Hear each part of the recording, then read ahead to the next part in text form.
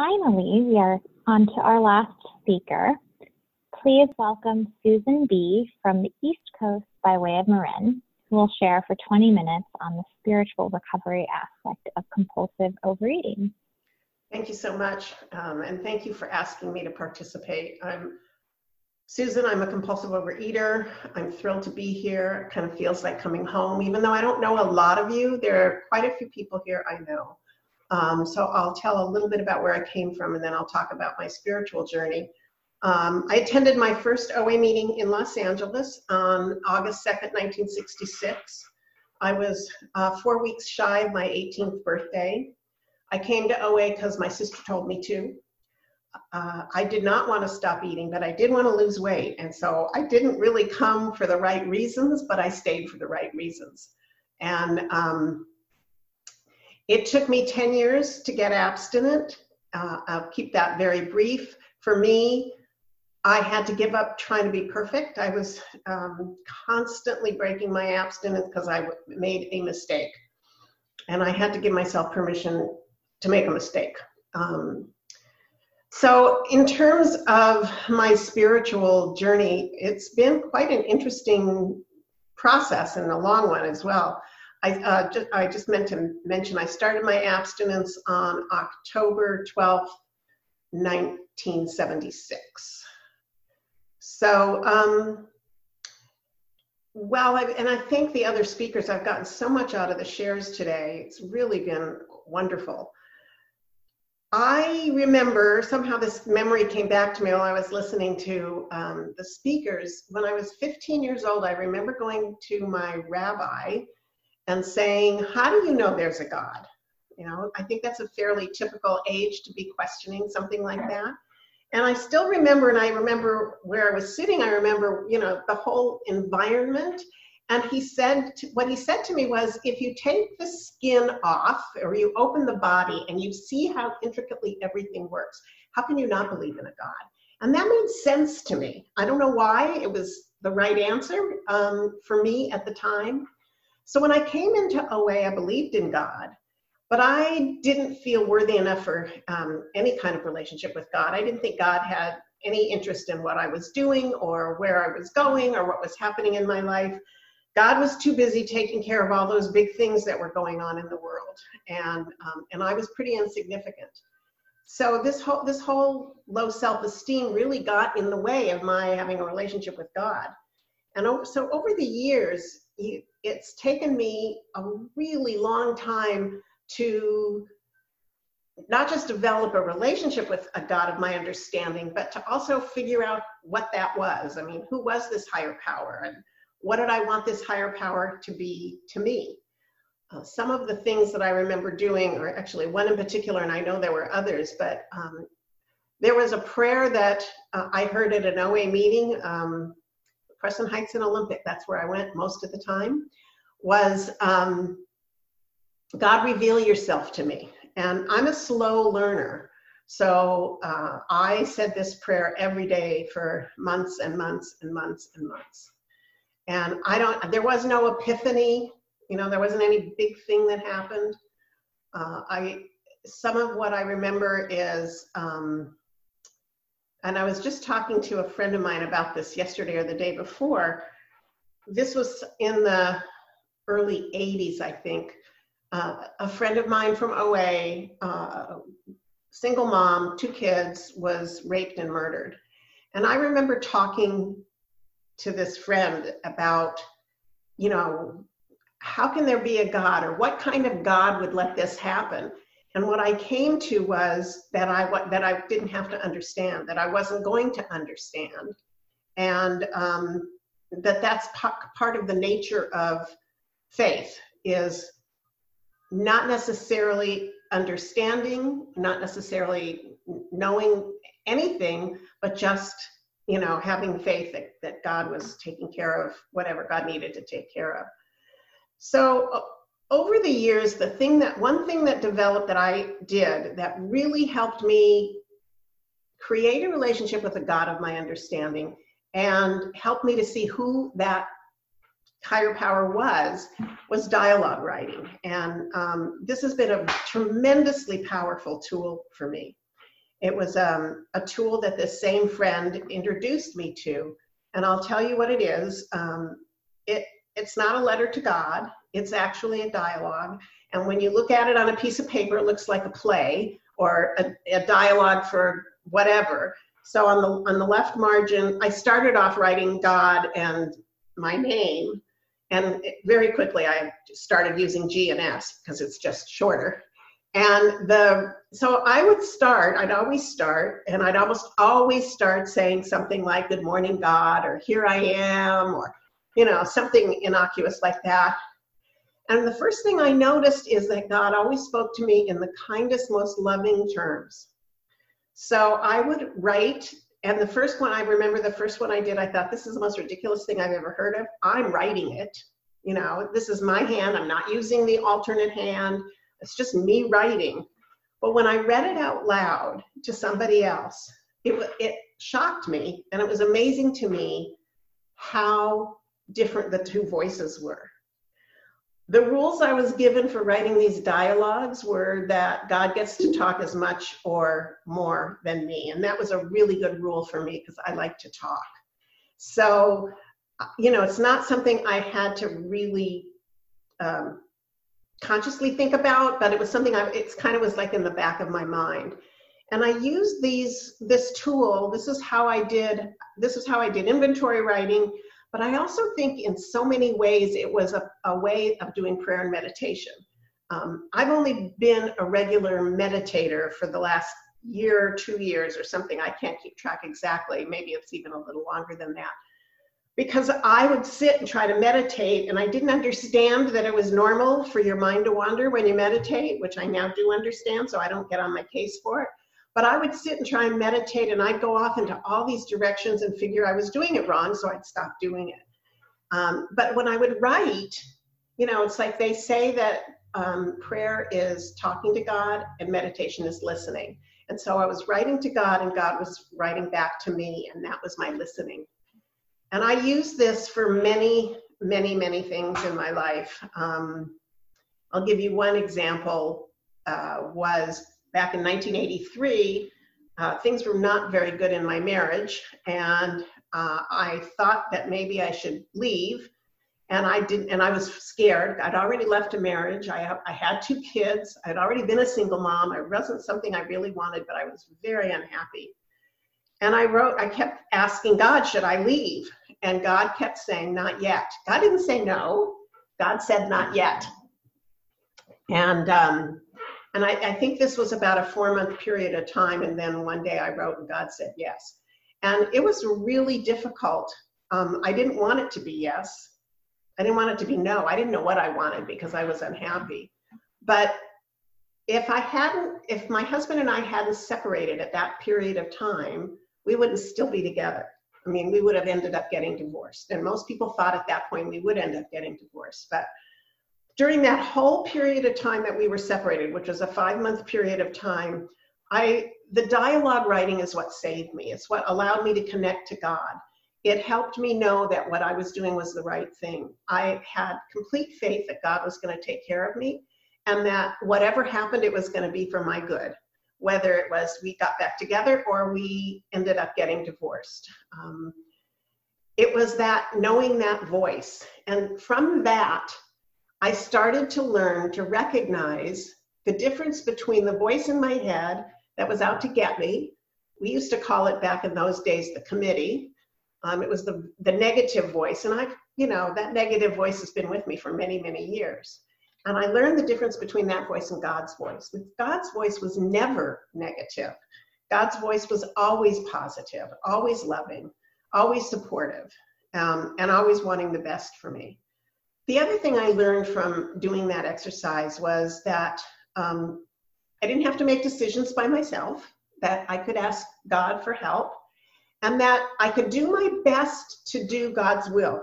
And that if I'm sincerely trying to do God's will, that I am in fact doing God's will. It says in the 3rd step in the AA 12 and 12 that aligning my will with God's will is the proper use of my will, so that there is a use of my will. And I started to learn that if I had to make a decision between this and this, and that all it would be, there wouldn't be a right or wrong. I stopped using those terms, right or wrong.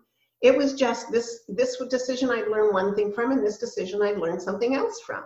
And sometimes the something else was I should have gone made that decision, and nothing's, most things are not irrevocable. So if I made this decision and I should have made this decision, I can oftentimes just go back and make that decision. So I stopped getting on my case about how stupid I was because I went to the right instead of going to the left. It was like, it's just a different lesson. And that's, that's what this life is all about, lessons. Sometime in the mid-'80s, I got involved in a meditation group. It was a meditation group. It met somewhere in the San Gabriel Valley, I think. I don't remember that well. But it started off with people from AA and OA, and there was a bunch of people from AA and OA, and there was a meditation leader. She was an AA person. And I started going to this group, and what I noticed over time was everybody else except me stopped going to meetings. I was the only one that kept going to meetings. It's like, I'm so grateful that I had a real strong basis in OA meetings. And this meditation group turned into a cult, and I don't use that term lightly. It is what happened. And it took me a long time to get out of it. I mean, for me, it seemed like a long time. But it really damaged my conscious contact and my connection with God. And when I look back on it now, I don't know why. I'm not quite sure, because God didn't change at all. Somehow my relationship to what I thought was God from all the stuff that had gone on in this group changed. And it took me many, many, many years to try and get back to having a relationship with God. And what I finally learned was, because this is what I learned in OA in terms of abstinence too, that I couldn't go back and do it the way I did it at the beginning, because I wasn't the same person as I was at the beginning. That I couldn't go back and do this relationship with God the way I did in the beginning or halfway through or whatever, because I was a different person, that I had to create a relationship with God based on who I was that day. And I still struggled with that, and I still do sometimes even today. So stay away from cults. That's my advice. Not that I'm supposed to be giving any advice, or that any of you would ever do that. It was not ever my intention to get involved in something. And it's been very interesting, because I've gotten involved in other things that were not spiritually based, that had a charismatic leader, shall we say.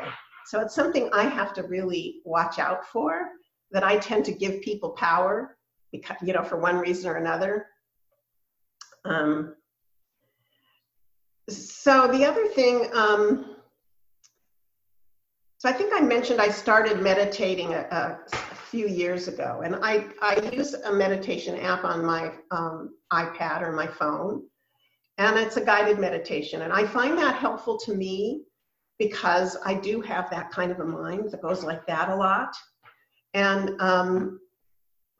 it's been really great to learn that all I have to do is connect to my breathing, and that's meditation, that it's normal for my mind to wander, and all I have to do is bring it back to my breathing, and that I'm not doing it wrong when I do that. That's been very valuable to me. So my routine, my spiritual routine today is, and I've been really good at doing this every day for a long time now. First I do the meditation, then I read Voices of Recovery. For a long time, I was just doing free-form writing, but I have a sponsee I've had for about 3.5 years, who had a different sponsor before me, and her previous sponsor had her doing this exercise of writing 5 things that she's grateful for.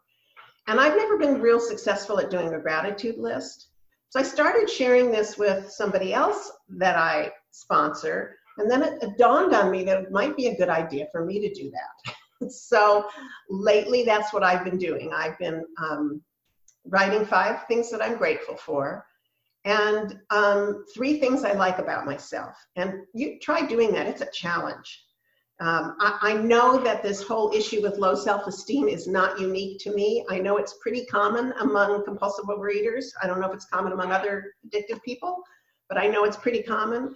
And so to try and think of 3 things, 3 genuine things I like about myself. They can be physical, or they can be emotional, or whatever. But that can be a real challenge. And then it's like, oh, I think I have to think of 3 different things every day. That's a challenge too. And it's fascinating to listen to somebody else share what they like about themselves or what they're grateful for. It helps me remember, to be grateful for similar things, or to recognize things in myself that I sometimes don't recognize. Just for today, nobody's surprised we're in a pandemic and we're having Zoom meetings because we can't meet in person. I'm very much an extrovert. I crave physical contact. I like having interactions with people. And I feel very grateful that I have a husband in my house that, that I can get hugs from, because I'm sure I'd figure out a way. I'm sure I'd survive if I didn't have that, because whoever you all are, there are people here that are living alone and you're surviving. But it's been hard for me, even with that. And what I've learned to do, and I think this is for me, it's part of my spiritual program, is I'm learning to see the silver linings. So I started out OA in Los Angeles, and I was 20 plus years in Los Angeles. Then I moved to Marin. I lived in San Rafael for almost 30 years. And then 2.5 years ago, I moved to North Carolina. You could have blown me over with whatever that expression is, that I'd ever live in the South. And I never thought I would leave California. I've been in California since I was 3 years old, and I consider myself a California girl. But my younger son lives in Florida with my grandchildren, my daughter-in-law, and my older son and his husband moved to the area I'm living in now, in Huntersville in North Carolina. And I never wanted to move to Florida. I don't like Florida. My husband doesn't like Florida. But when Rick and Jeff moved here and I came to visit, it was like, oh, I could live here. I like it here. It's really beautiful here. And it puts me closer to my son in Florida. And so here I am. And so that's one of those silver linings right now for me, to be able to recognize that because I'm here, I'm close enough to my son. We live half a mile apart. Wasn't what the plan, but it's how it ended up, that I can walk by his house and have a visit with him, a socially distant visit with him. That's another silver lining. The place that I live is a beautiful neighborhood, and I've been walking every day. That's part of what I'm doing during this quarantine. And I've discovered these trails in my neighborhood. I didn't even know they existed. That's another silver lining, So I think, the silver linings to me are very spiritual, and their messages. There's a lot of different ways to express spirituality. And, gratitude to me is one of the ways to express spirituality, and recognizing the gifts that I have from my higher power is another way to recognize the spirituality. And when I look back on my life, I've been in OA 50 plus years. And when I look back, so this is some of, may not sound like it's spiritual, but it's some of the stuff that I really feel like are gifts from God. I was talking to my son, my younger son, or I was visiting. I can't quite remember the whole how this all happened, but he said to me, "We don't allow the word stupid in our house." And I think what happened was I was there and I'd made a mistake on something, and my grandson, who was quite young at the time, said, "Silly grandma." And Brian said, "No, we don't allow the word stupid in our house." And I don't know about you guys, but I've been calling myself stupid for as far back as I can remember, especially when I do something wrong. Ever since then, I don't do that anymore. I call myself silly. Now, I'm not perfect with it, but mostly when I make a mistake, I just say, well, sometimes I just say silly grandma because it kind of fits. And my husband and I will say that to each other. Like I'll say silly grandpa to him, or he'll say silly grandma to me when we make a mistake. But that was a gift too from a sponsor I had when I did an inventory, and I had to figure out how to make amends to myself. And it was, instead of berating myself, because that's obviously not making amends to myself, was to ask myself, what would I say if it was one of you who'd called me up and said I did X, Y, Z? What would I say to you? I would never say to you what I say to myself. So I ask myself, what would I say to you? And then actually say it to myself. Not just think about, oh, that's what I would say to you, but actually say that to myself, using my name, talking to myself. So that's another gift. You know, there have been so many gifts. I'll tell you briefly my concept of a higher power, and from what the thing with the rabbi to where I am, now is that I have two concepts of God. I used to think God was this big guy in the sky taking care of all the world's problem and didn't have time for me. And so I needed a personal God. So I actually developed a concept of a higher power that's quite personal to me. I don't share it with anybody.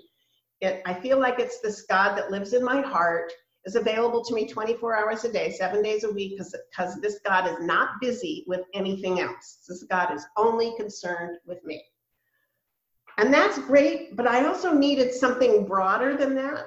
So I kind of have two concepts. So I have that concept, and then I have the concept of the all-knowing God, that when I'm really worried about my kids, or when I'm worried about my grandkids, or I'm worried about what's going on in the world, I can turn that over to that God. Because that God isn't, completely mine 24 hours a day. That God's busy taking care of whatever else that is. And that's really worked well for me. And I discovered, that's the God I could look at and say, oh, see, that God is taking care of this issue over here that this person who works for me is having, or that God's taking care of this issue.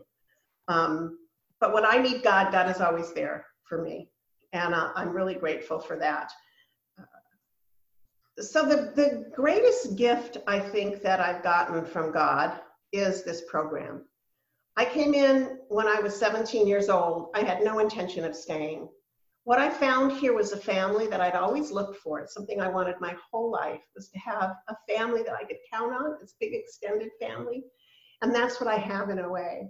And the gift of you, I really feel like you are the gift that God has given me. And that has kept me coming back. That and the fact that I don't want to go back to compulsive overeating, of course, but it's more than that. If that's all I got was stopping eating, it wouldn't be enough. But all these gifts that I got from the program have been beyond anything I could have ever imagined. So with that, I'll stop. Thank you. Thank you, Susan.